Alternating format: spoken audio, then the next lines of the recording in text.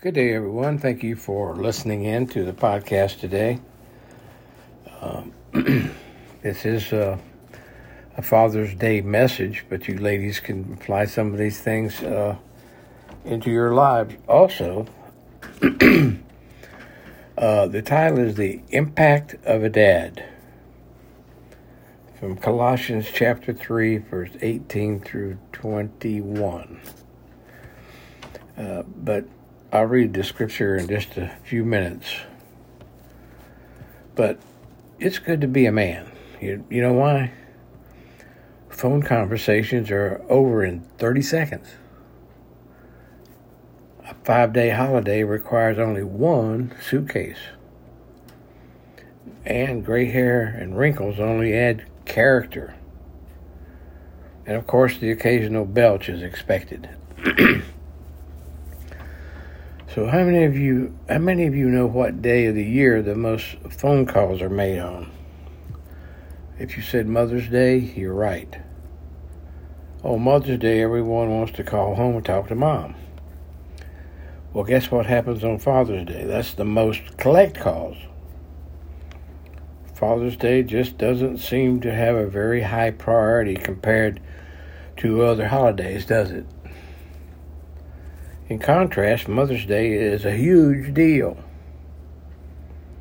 Forget Mother's Day, and you'll be in the doghouse until Father's Day. So today, dads, this one's for you. Fathers hold a very special place in our society, a much higher place than they are given credit for today. For instance, how many of you have seen a commercial that actually makes dads look intelligent lately?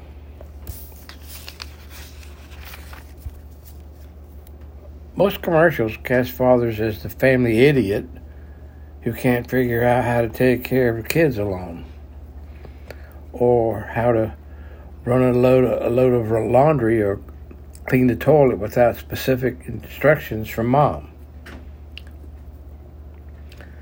Today, my goal is not to remind our dads of their duties and responsibilities so much as to encourage and remind us all of their importance.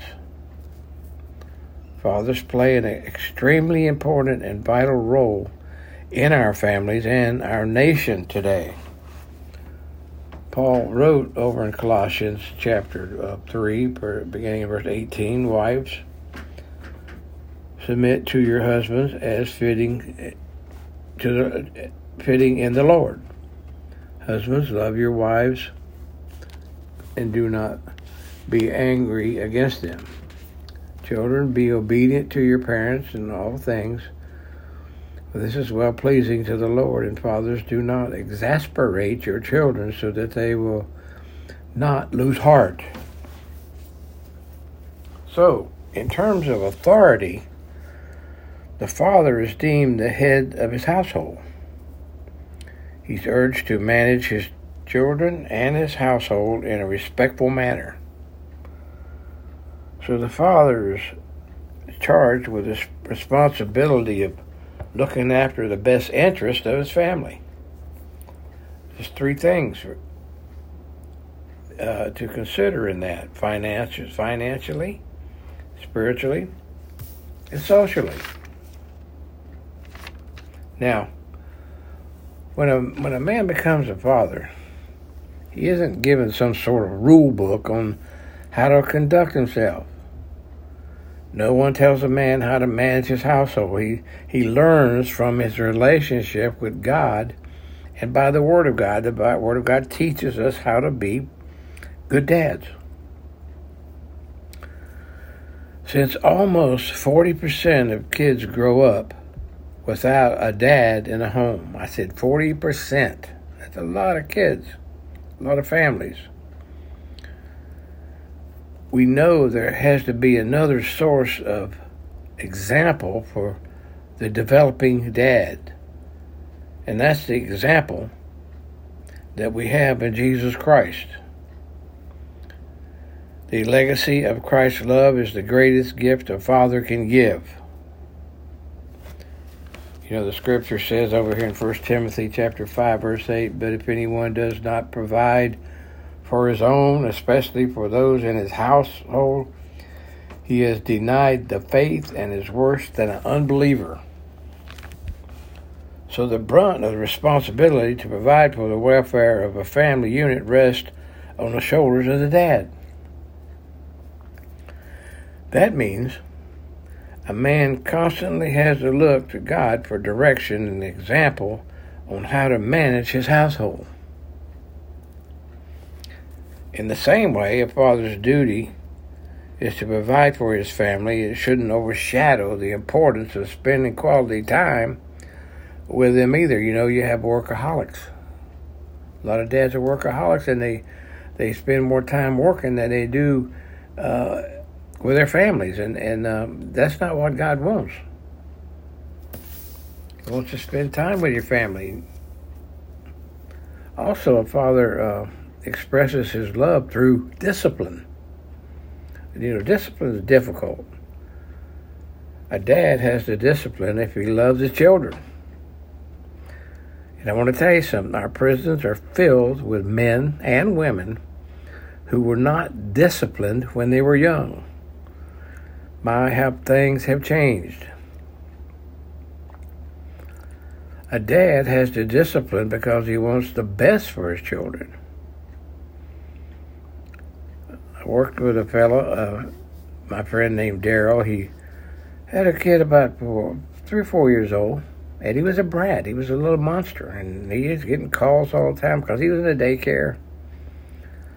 And he come to me and told me about all that, and I said, well, whip him. I said, I'm sure your parents probably didn't hesitate to whip you. He says, I can't.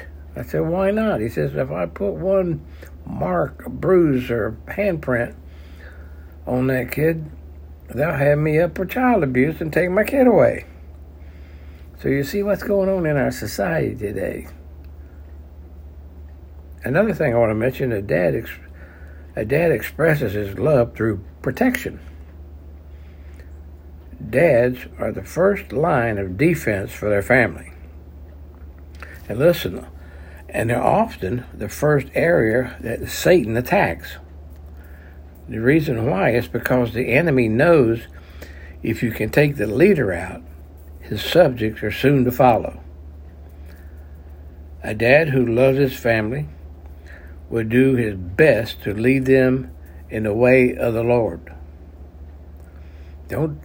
You fathers, don't let some preacher or deacon lead your kids to the Lord. You do it. And dads, listen, they're the first line of defense for our families. Now, this is important. Dads are commissioned by God to deliver the good news of the gospel message to your family. Not just in words, but in the way we live every day. And thank you for listening, and God bless all of you fathers on this Father's Day.